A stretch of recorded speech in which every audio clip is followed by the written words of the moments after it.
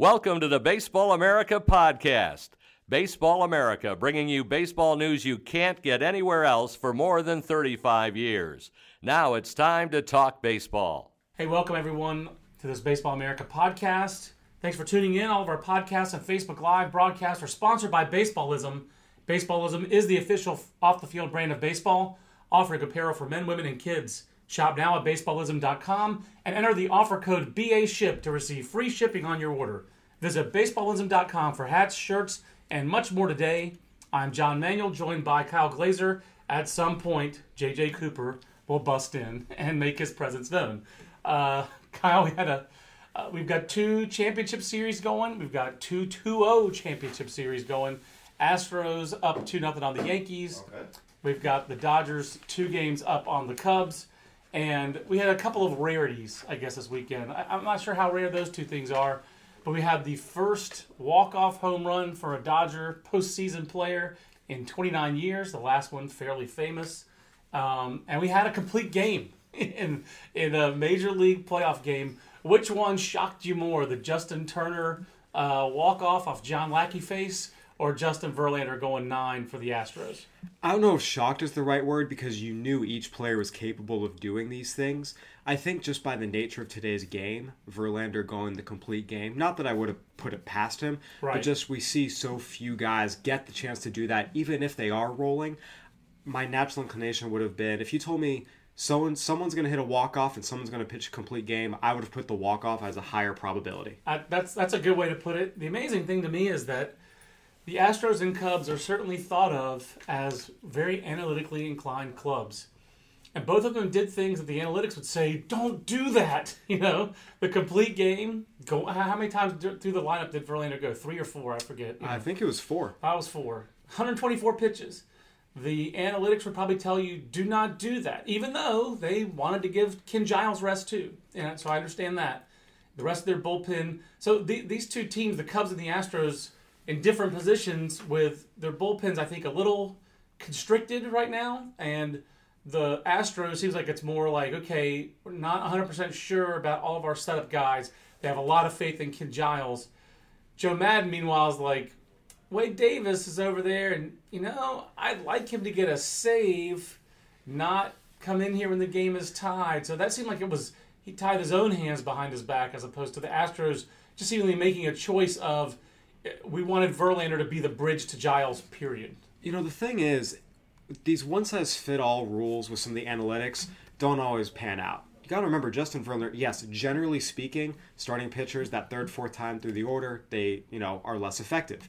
Justin Verlander isn't one of those guys. John Smoltz talked about on the broadcast, his average allowed the 2nd time through the order is the exact same as the 3rd time, is as good as the 2nd time. He's always been a guy who, you see the 99s later in the game more than early, so which is always one of the reasons I love Verlander. You have to understand that the analytics apply a lot of times generally, but there are always exceptions. You have to look at the player individually, and I think that's where sometimes it gets lost. The fact that Justin Verlander was pumping strong, and he's okay. He's one of those few select special guys who can go 100, 110, 120 and not lose his effectiveness. And we've seen him do it throughout his career. It's not like he's a guy that's a 5-inning guy who just had the game of his life. I mean, it was an incredible game, but again, he's a borderline Hall of Fame candidate. I would say he is a Hall of Fame candidate. So I would actually say that he's more than a candidate. I think, and that's the thing to me. I would vote for him, no question. I think that's actually kind of a direction I wanted to go in. Yeah, he's 34 years old, so he's got who knows how many more years he's got left. His contract runs through 2019. I think he'll probably pitch more than 2 more years. We'll see kind of how he adjusts as a pitcher once he loses his velocity. He certainly hasn't lost it yet at this point. It looked like he did at one point, and then he got it back. Right, so that he was done in like 2014 and 15. 2014, he had the 4.50 ERA. 2015, only made 20 starts. He's roared back the last 2 seasons. And J.J. Cooper and I had this preseason debate. Who would you rather have for the next couple of years? Would you rather have Sale? Would you rather have Verlander? Certainly, Sale's younger, and I think Chris Sale had a better regular season. Justin Verlander's starting to make my case look pretty good since he got to September, since he got to the Astros. Won 5 regular season decisions with a 1.06 ERA, and has been a very interesting postseason for him. He didn't pitch great against the Red Sox. Obviously, was straight fire against the Yankees. And Kyle, this has been a fascinating series to me. So low scoring, so tense. These first 2 games, both 2-1 for the Astros. And the difference so far, besides because both teams have pitched well, because of the difference so far has been the Astros' athleticism, both on the defensive end, but especially running the bases, and with Baseball America's Major League Player of the Year, Jose Altuve, really showing the way. I mean, you just don't see dudes score from first on balls that don't get to the wall very often, like he did in that crucial, game 1. Athleticism, speed, and fundamentals. We've talked about this again and again and again and again. The team that makes the fewest mistakes win. It's not as simple as, oh, this pitcher's better than this pitcher, so this team should win. Unless you're the Nationals, where the Cubs made all kinds of mistakes and the Nationals still couldn't capitalize. Right. But at the end of the day, I mean, it's been written about the Astros. It's been tight turns on the bases. It's been, the relays have been picturesque. I mean, you the talk throw about by Marwin Gonzalez from left field. A baseball pure baseball standpoint, that's as gorgeous as any home run that's been hit this postseason. I agree. What the Astros have been able to do. So they're athletic, they're incredibly quick, just as a team, everything they do. But it's also precise. Yeah. And you compare it to the Yankees. Execution. And you compare it to the Yankees, where the little things, whether it's Judge maybe not getting the ball in as quickly as he should. Didi did get hit a little bit by Correa, but he also kind of had his back turned. It wasn't the cleanest relay going in. Gary Sanchez obviously not handling it. Yeah, he's kind of set up. He took the relay right next to the bag. Right. It's not now. Some of that is you probably didn't expect Altuve to go, so you have to adjust a little bit. But those little things, and Brett Gardner getting thrown out at third base, and he even admitted he didn't hit the bag as quickly, as tightly as he should have. Those little things add up, especially when you've got guys like Dallas Keuchel and Justin Verlander on the mound. Yeah. All those fundamental things, and on top of it, the Yankees have struck out 34.2% of their plate appearances, not counting the wild card game, the ALDS and the ALCS. 34.2% as a team. It's incredible. If you don't put the ball in play, and the team on the other side is playing cleaner fundamental baseball than you are, plus you're on the road, right? You're not going to win. And the Yankees have come, despite those things, have been in both games, have had chances to win which both is a testament to their pitching staff, which has done an excellent job. Their pitching has been outstanding, and they do have, in my mind, you go to Game 3, they have the advantage on the mound. They have Sabathia versus Charlie Morton. That's your Game 3 matchup. I'd rather have Sabathia. I mean, he's been, speaking of Hall of Famers, Agreed. To me, you look at 21st century starting pitching, you can't get more than 5 deep, for me, career-wise, without getting to CeCe. Another guy who was a Baseball America Major League Player of the Year back in 2008, when we really just said, there are other great players who've had great years. This guy put the Milwaukee Brewers on his back and carried him over the finish line, and he was our Major League Player of the Year. Absolutely. So maybe we went a little narrative that year, but I don't think we went narrative with Jose Altuve this year. I think we had a ton of good candidates. But Altuve just kind of, again, showing it to me in those first 2 games. Like you said, the precision. And he was the most valuable player, who directly contributed the most to the Astros' success this year. I still don't think he's their best player. I think that's Carlos Correa. And I just love Carlos Correa. First time you see Aroldis Chapman, first time I think he said he's faced him in his whole career, and swings. I think he fouled off the first pitch, maybe he swung and missed, and he said after the game, well, I need to get on top of that fastball. So then I just circled right center field. It's like, I need to get on top of that 100-plus mile-an-hour fastball. Hey, it was only 99. Do it. I mean, it's just unbelievable how guy makes, how easy he makes baseball look. And that was really the first significant decision of Jeff Luhnow's administration in 2012. 2012 draft had some pretty good dudes in it. By the top of the draft, number 1 prospect for us was Byron Buxton. And you look at Byron Buxton and you say, he plays now. Took him a little while to get there. But you see number 1 overall pick tools. You see number 1 top 100 prospect tools. And the performance started to match it this year. For Carlos Correa, who signed for less, was the absolute right choice at the time. And that was the first choice that the Luhnow administration had to make. Bobby Heck was assistant GM and in charge of the draft that year, along with Mike Elias, who's now assistant GM. So it was a team decision to execute that draft. And they went Correa. They got Lance McCullers Jr., Rio Ruiz. That draft, they've had some hiccups in the past since then, and there was clearly some pieces to this Astros team that were there before the Luno administration. Keuchel and Altuve and Springer were all acquired pre-Luno, but that was their first decision. That's like a Joey Gallo home run. It is long, it is deep, it is majestic, and it is no doubt. So there are people in the industry, I still hear it, Kyle, who don't love the Astros front office. I would say I used to count myself in that category, but that team is just fairly impeccably constructed. They are a really fun team to watch, even when the Yankees are stifling the league's best offense because of all the things you said. Because they're not just a one-note team. They're not just shifts. They're not just this or that. You can't really just put them in any one category. They can do a lot of things really, really well. And they're just, on top of it, they're really talented. And a lot of that, too, coaching staff. Give AJ Hinch and his staff credit. Absolutely. They talked a little about, they call it the routine maintenance. They're every 3,000 miles. And it's kind of funny to me how many fans out there, and it's generally people who haven't played the game, assume, oh, these are big leaguers. They don't need to take infield. They don't need to, work on their relays. They absolutely do. Like any other human being, if you stop practicing a skill, you're going to be rusty at it. The only, and only people I know who think that seem to be writers, not... I don't think fans think that. I really don't. I've come across a few. I don't know. Maybe they read the wrong writers. Probably. It's a situation where, every team that goes out and says we're going to emphasize this and focus on it. BP and our practice. This isn't just going to be BP at 50%. Take a few grounders off of fungos that are coming off, nice and soft.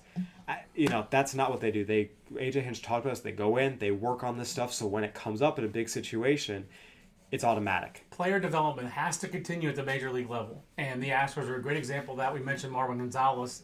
Again, Jose Altuve did not come to the major leagues fully formed. It's a 200-hit machine. His first year was solid. His second year in the major leagues wasn't as good as his rookie year. He continues to make the adjustments. He continues to get better. I would say that's true of even some of their older players like a Josh Reddick. I think he just got better. I think he was a good free agent signing. He was a good player before. He got better. Speaking of analytically inclined front offices, the Dodgers, 2-0.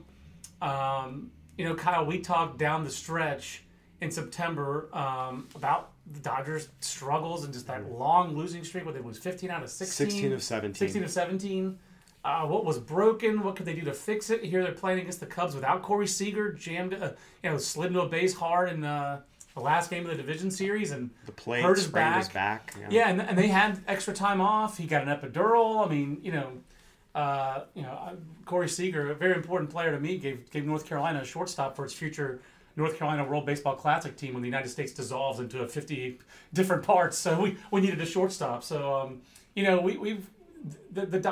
is not optimal. Things were not setting up optimally for the Dodgers. Clayton Kershaw gave up 4 home runs in his first playoff start. Barely got through 5 innings in his second playoff start, and yet they're 2-0. And they have, I would say the Dodgers, again, pretty complete roster is what we're seeing, number one. Number two, Kenley Jansen. I think we already knew what a monster this guy was, but God, he's ridiculous. He's one of those, there's some certain guys in baseball that you know how good they are.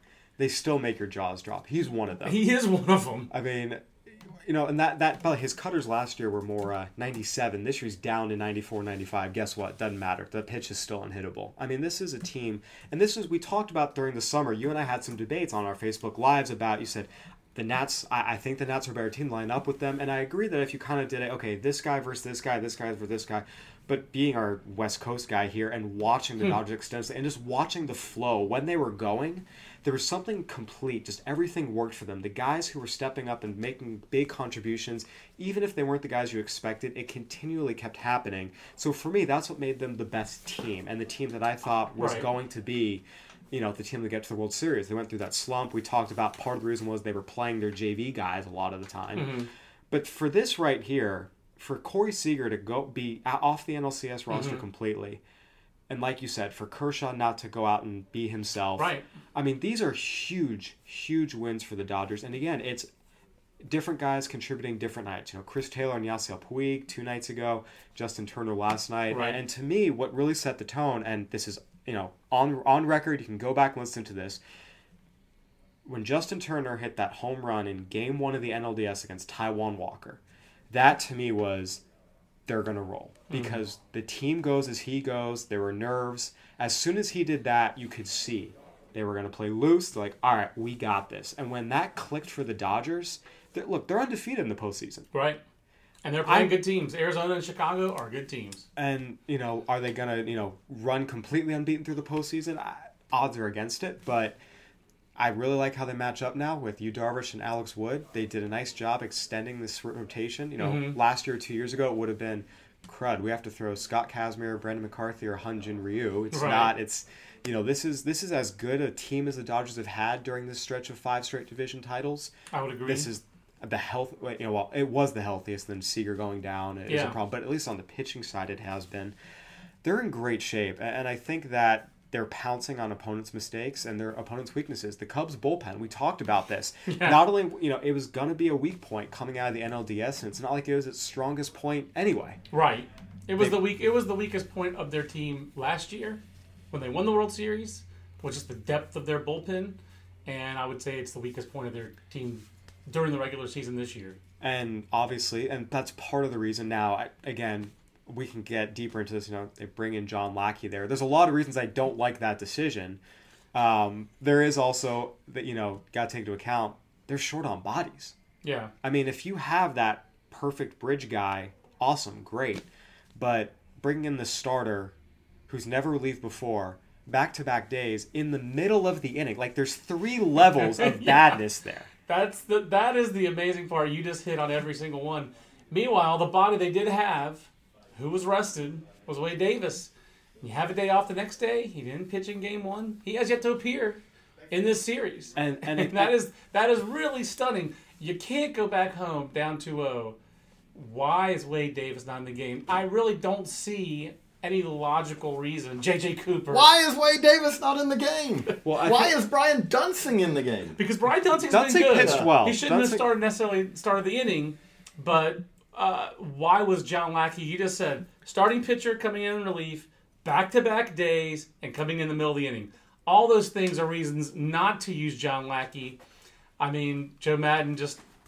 So it seems like Joe Madden did that almost... It's almost like his contrarian impulse just had to be assuaged. I must do the thing.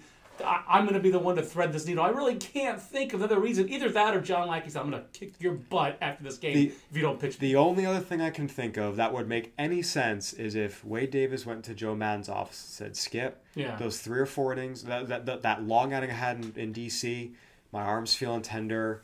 I'll give it a go if I can, but I'm not feeling 100%. And that's a conversation between him and Madden. If that's a conversation that took place and the general public doesn't know about it, fine, whatever. But short of that, again, when John Lackey is the option that you have otherwise, because again, it goes back to who else you got. Everyone was screwing up Buck Showalter and Ubaldo Jimenez and not using Britton last year. I didn't have a problem with it when he Darren O'Day and Brad Brack, 2 other guys who were good, really good players, and even Dunsing to a degree was okay. It's when you went with Ubaldo Jimenez over Zach Britton. Right, there are arguments for those other relievers over a tired reliever and those kind of things. Right, similar to this. Dunsing pitched okay. I'm not mad at that. Guys doing the jobs they normally do. Right. This, however, was for the reasons I've stated, extraordinarily questionable. And again, very curious. If Wade Davis went in and told Madden, my arm's tender, I'm not feeling great, fine, okay, maybe that's the backstory. But short of that, you can't have that happen. Which I'll say, if that's the case, then it is Joe Madden's job to wear it. That's why you get paid the money to manage, is to basically, the same way that Dusty got in trouble, which really came down to, no, if Strasburg tells me he can't go, I'll wear it, instead of him, even if it makes it seem like that I completely don't have any clue what's going on.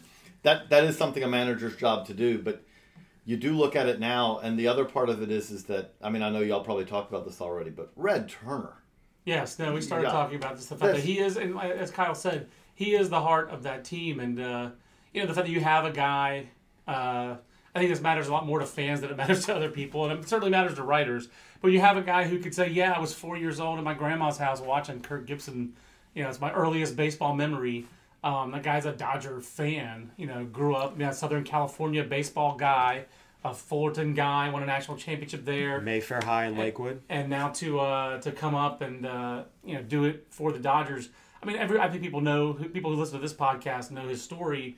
that doesn't make any less remarkable or any less good of a story, JJ. Because to me, on a team with a lot of other higher priced or higher profile guys, Kyle already said it. He is the heart and soul of that team, and the home run he hit off Walker in the first game of the Arizona series, I think Kyle's right. That really did seem like it just set the Dodgers up and just put everyone at ease. All right, let's follow this guy who we already follow. It does, and you also have to credit a guy.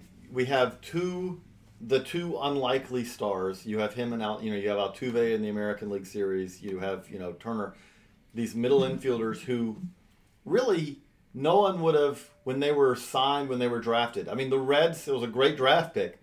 Clearly, no one at the time. They thought the guys I did the Reds list back then. Yeah. The guys in the Reds organization who really liked Turner thought that he was a big leaguer. That no one, if you just said, well, I'm going to project that he'll be one of the better power hitters in the league, and he'll be right. Like a cornerstone middle of the lineup kind of guy with some earlier in his career some defensive versatility to go with it. Yeah, there was no. I mean, clearly, no one with the Reds, no one with the Mets, no one with the Orioles, and no one with the Orioles. And I would even wager no one with the Dodgers when they acquired him. No one was saying this is this guy. But he also is, this goes back to hitting what the advances we've seen as far as the scientific approach to hitting. Guys have always tweaked stances and all that, but Justin Turner is a different hitter now than he was when he was coming up in the minors. And he's turned himself into a vastly superior hitter to what he used to be. Over the last 4 years, all the pick whatever stat you want to pick. He's one of the top 5 third basemen in baseball. It's Nolan Arenado, Manny Machado, and Justin Turner is up there in that with those in group the Longoria of guys. Group, but the guys who are more was expected of. Evan Longoria was the third overall pick in the draft and immediate star, and drafted around the same time. Turner was a college pick in 2006, 2005, 2006. He was picked twice. He was eligible, unsigned, as a 29th round pick of the Yankees. I'm sure there's a Yankees blog that's written about that. And the Angels drafted him out of high school. They did, in the 8th round. I didn't realize he was drafted that high. I do like this line from our 2005 draft scouting report. One scout compared Turner favorably with Red Sox prospect Dustin Pedroia. Like Pedroia makes all the plays defensively, even at short, thanks to superior footwork, and profiles as an above-average defender on the right side of the infield, thanks to his fringy arm, average runner with excellent instincts. He definitely had the instincts, but again, and he had a steady, gritty career, saved his best for last, slugged 500 in his last year at Fullerton. But still, no one saw this power coming, and he did it. This is not a guy who just you look at him and say, oh, man, of course. You look at Yasiel Puig, and you're like, yes, I understand that when you hit the ball a mile high, you're going to bat flip a little bit and expect it to get out even when it walks. No. I did love Puig and Keith Olbermann going Puig back is and forth. explained. No. I bat flip the singles and doubles. The homers, no need to bat. That was just a bat toss. It wasn't a Right. flip. It was just a toss. I did I'm done with you, bat. That was a fun repartee with him and No question. Self-proclaimed policeman of all baseball history, Keith Olbermann. So I enjoyed that. I'm on Team Puig for that, despite the hair. Whose hair is worse, Red Turner's or Puig's? Or I guess you guys can say better. I mean, Turner's is it's pretty nasty. I have to find this tweet now where someone compared his hair to a homeless man at Bonnaroo, I think is what it was. And yet that guy likes because I think I just tweeted that he's as good a player as his beard is bad, which people seem to like his beard. I think I called it a homeless beard, and a Johnny Morrell said, "Shout out to homeless beard" after the home run. Johnny Morrell, Angels prospect Johnny Morrell? No, it's Johnny Morrell. Oh, okay. AJANNI. So Got it. On the Twitter machine, gave me the shout out, and to me, I just don't remember a player with that kind of facial hair as a professional athlete. I was gonna say at least not Nardo. Maybe back in the Irish, the Irish of the late 1890s, early 1900s. I think it was. But that was more mustache. Yeah, exactly. It was like up here, but it wasn't down below the beard line. So hey, you know what? If you're gonna, it's kind of become his thing a little bit. I hit big pull side home runs, and I have a big mangy red beard. Though this one's straight center field. That one was just dead center, but it was a wacky 92-mile-an-hour fastball center cut. I mean, that was you saw the pitch on replay too with the strike zone thing. I mean, that's Justin Turner's not going to miss that. Very few major league hitters are going to miss that, especially him. Shout out to the fan in center field who made the catch over the railing. It was a nice catch. So, Kyle, going forward, I mean, these two 2-0 teams, prohibitive favorites? Is there a scenario where you see the Cubs winning 4 or 5 from the Dodgers, or the Yankees winning 4 or 5 from the Astros?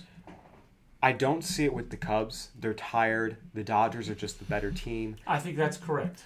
The Astros, and again, this is me being the Astros doubter because of my issues with the back end of their pitching staff a little bit, and I wear it, I own it, that I'm still picking the Astros to win this thing.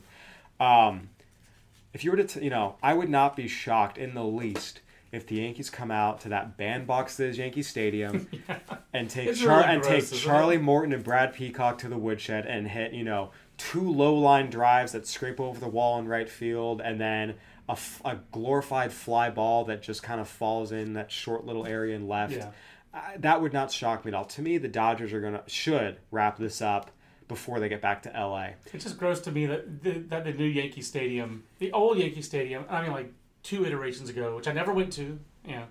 That was renovated when I was 3 years old. So to the older fans, sorry, I really have no. But when the monuments were in play, that's kind of stupid when you think about it. Oh, it's crazy. It's kind of funny to watch the old video of. Right, but I mean, you look at the old, but even so, the modern Yankee Stadium 2, that ballpark, it was short in right field, but it played fairer. No, this is ridiculous. The new one's just kind of like, how can baseball's showplace, flagship franchise, most storied franchise, just give away home runs like they're candy?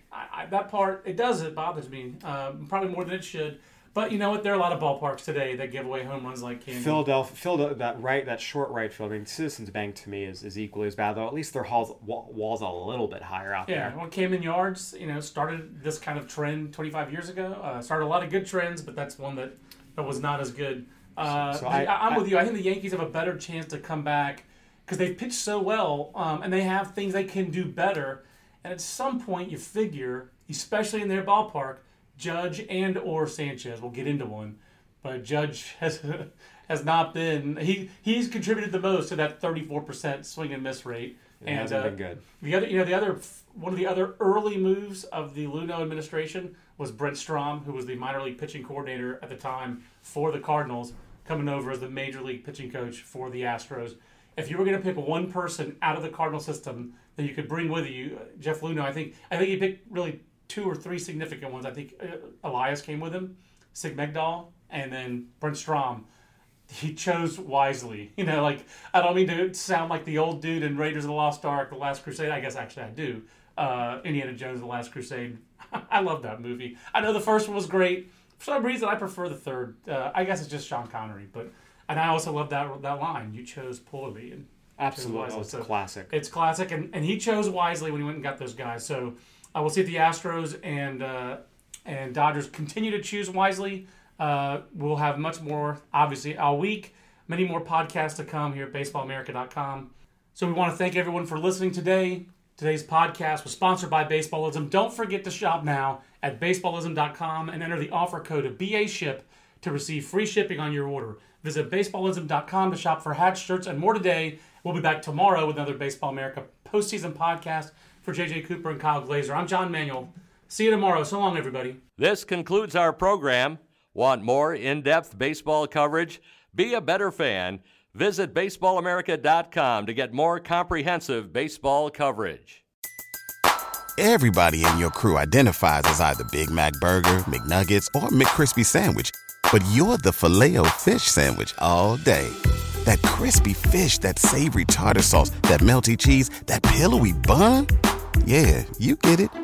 Every time. And if you love the Filet-O-Fish, right now you can catch 2 of the classics you love for just $6. Limited time only. Price and participation may vary. Cannot be combined with any other offer. Single item at regular price. Ba-da-ba-ba-ba.